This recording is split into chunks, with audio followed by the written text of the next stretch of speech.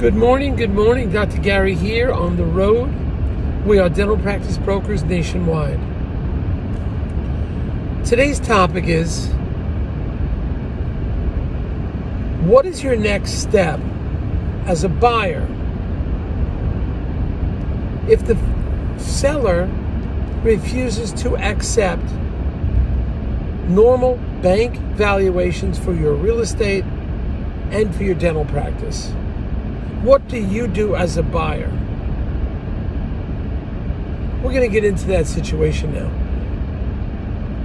As you know, we've been doing dental practice brokerage, selling dental practices for 12 years. We have 10 employees.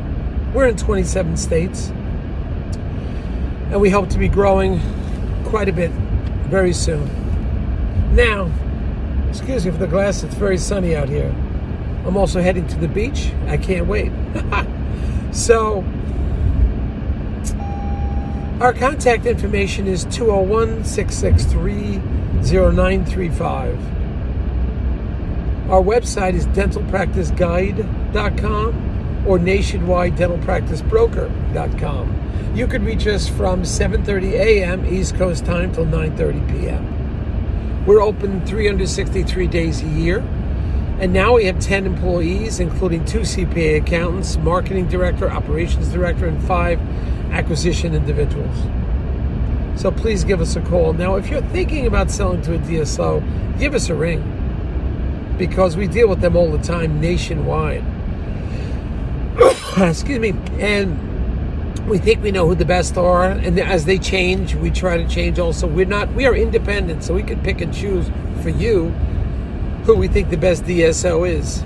Also, we don't, they will pay our commission. Majority of times, DSO pays our commission, so there'll be no commission to you. And on occasion, based on special circumstance, we can get your legal fees reimbursed upon a successful closing. So give us a call. We'll give you some details on it. If you need an appraisal, call us. All right, what do we have now? Information I give you is current. It's not 6 years old. I give you current stuff as it breaks. We consider ourselves like the cop on the beat or the news reporter from the front lines at a war zone. So, I mean, what do you do in a situation like this? The bank has indicated, based on appraisal of a third party, what they feel the real estate is worth. Secondly, the bank is going to analyze the practice cash flow and come up with valuations. They'll share that with the buyer. Now, we have our internal accountants, and we can help with the real estate to some extent by checking comparable sales. And as far as the dental practice goes, it's real market value. Depending on who's buying it, private buyer will pay 65 to 84% of 1 year's gross, whereas a DSO is going to be paying 80, 90, or over 100% of gross. It depends, again, on a lot of moving parts. How long the doctor's willing to stay, what kind of insurances they accept, how much renovations are needed in the practice to bring it up to steam. There's a lot going on. So we are... The values, especially real estate, because that's done by a third party. The bank hires a third party entity. And a lot of, ever since we had that problem in 2008, don't have control of who that entity is. It's a commercial real estate broker. But the banks don't always, they can't control that. It's a random pick, supposedly. So, you have a fair market appraisal. And you, as the seller, are saying, my building's worth more money. Well, what do you do in those circumstances? Instead of arguing with the broker, the buyer, the bank, and the bank has a third market appraisal, go get your own. That is, get a bona fide third person appraisal of the practice, a commercial appraisal. That doesn't mean it's totally going to be accepted by the bank, but at least you'll have something to argue with. And say, everybody, look, you're wrong about my real estate. It's a unique piece of property. Please look at this third-party appraisal I'm giving you now. And then maybe we can negotiate a little bit. But generally, when the bank puts an appraisal number on a practice or a building, so to speak, that's it. I mean, it's pretty much not disputed. But under certain circumstances you simply don't agree, then go out, you as the seller, get a bona fide commercial appraisal. You may have to get two of them to sort of stand your case. Under those circumstances, we have something to talk to the bank about and something to talk to the buyer about.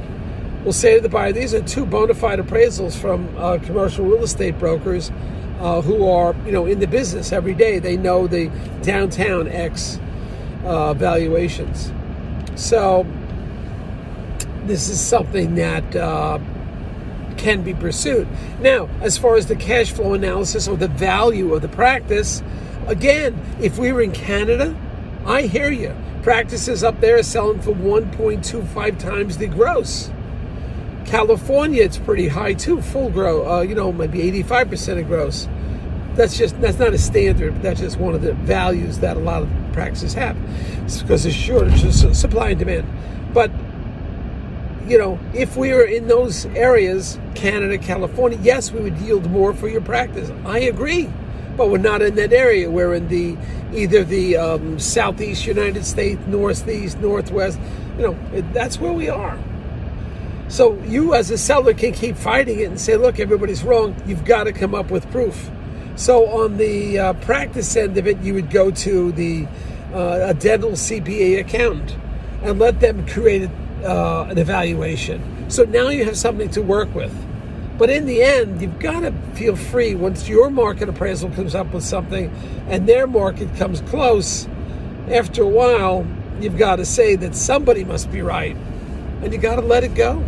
You've got to accept it. Now, if you're waiting with everything since 2 years ago or last year, interest rates have gone up. So practices are going to be worth a little bit less money because the cash flow is less. A little more difficult for you to pay it back, but not impossible. And they still do the 100%. But, that's kind of where you're at with that.